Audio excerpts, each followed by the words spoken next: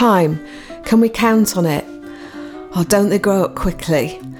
As a mum of an 11 and 13-year-old, I hear this quite a lot, and I feel it too. I'm acutely aware of time flying by, their independence growing, and trying to hang on to the time they're close by. So the answer is yes, but also no. The baby and toddler years can stretch out before you, when even filling an hour between tea at 5 and a bath at 6 can be a challenge of mind-numbing proportions. Of all the animal kingdom, human beings take the longest to grow up and fly the nest. It's a paradox, this time thing, running like a river through your life, from the moment you arrive to the moment you leave, sometimes unnoticed, other times gushing past loudly at a rate, and it's got me thinking. Have you noticed how much you get done and how the time flies when the finish line is in sight? You really get your skates on and the days march on way out of control. There are other moments when time stands still, even seems to stop. When you're standing in the cold for a bus, a weekend on your own that you didn't want, when someone with a serious face asks, do you want the good news or the bad? Like in the Shawshank Redemption, where the prisoners say, there is no such thing as easy time in the hole. A week in the hole is like a year. Alone in the dark, with nothing but your thoughts, time can draw out like a blade. Yet we also know that feeling of time running away. Scientists have studied the phenomena of time speeding up the older we get. And at 47, I'm seriously considering breaking into a sprint, which is a worry when I'm breathless at a jog. The key to slowing down time seems to be in making new memories.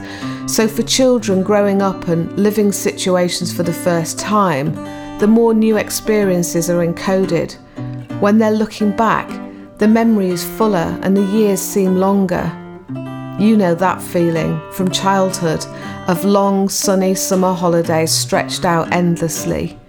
Captured in the lyrics in Time by Pink Floyd. You are young and life is long and there is time to kill today. And then one day you find 10 years have got behind you. No one told you when to run. You missed the starting gun. And as you move into the older years with less newness, then there's less to quantify where the time's gone.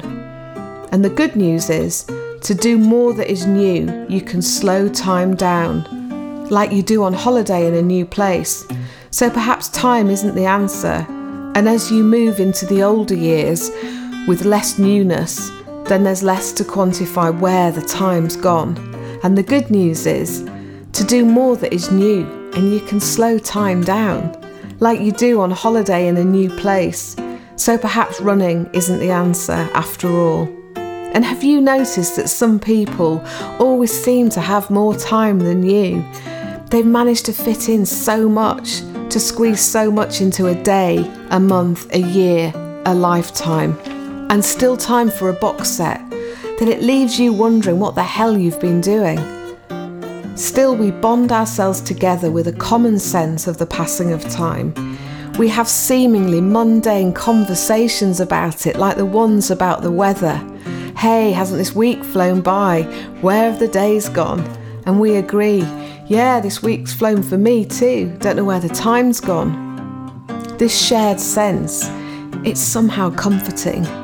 No one really acknowledging the obvious, that time passes at the same pace each and every second of each and every day.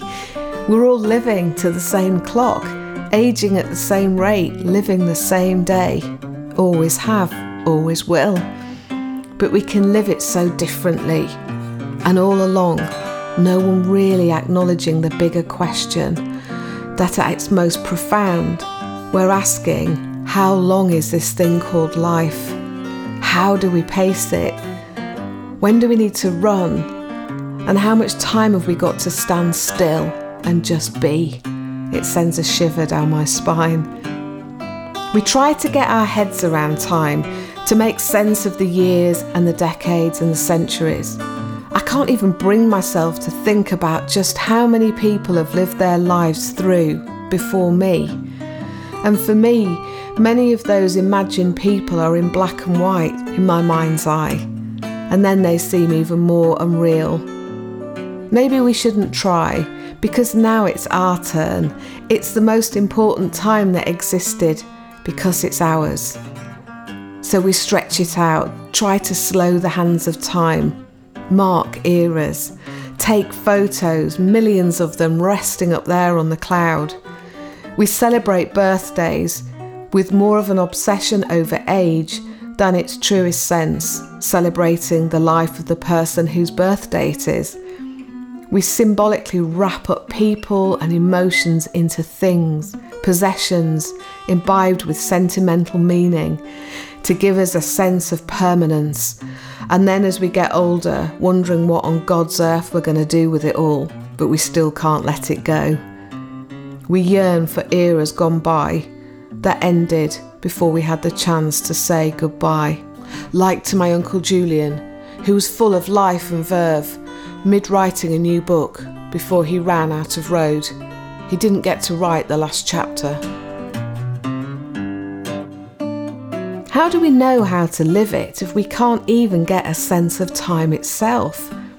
It's unimaginable, it's too abstract, so we mark it in seconds and minutes.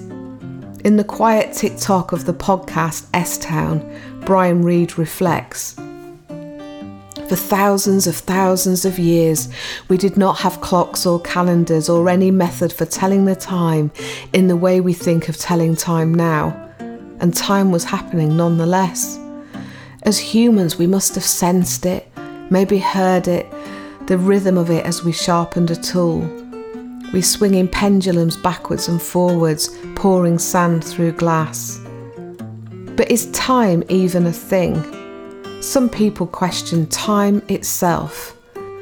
A friend, Dave Deighton, a guitar maker from Barnsley, said recently, in response to a Facebook friendiversary post, that there's no such thing as time. It just seems to exist in the mind, and that's why we buy clocks. And he's well placed to muse on time, spending up to 6 months making a new guitar, sometimes waiting whole days for glue to dry on a new and beautiful instrument that when strummed melts your heart, worth every second and minute and hour that ticked by. And it turns out philosophers from centuries back have questioned time. Given it exists in our mind, it takes a human mind to construct it in the first place.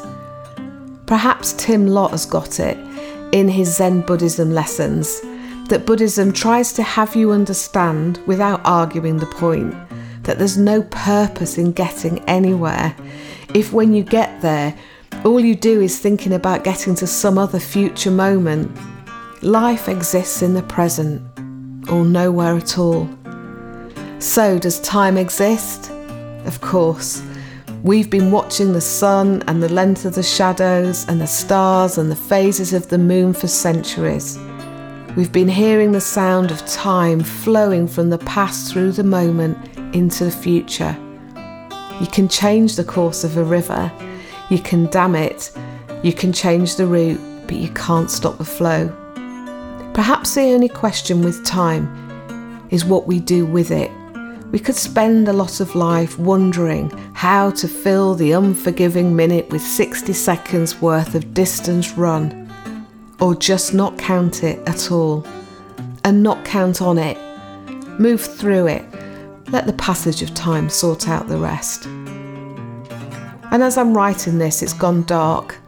Lots of folk have already gone off for the weekend. It's quiet, and I can see my daughters ringing to find out how long I'm going to be. Time to press save. I'm heading home.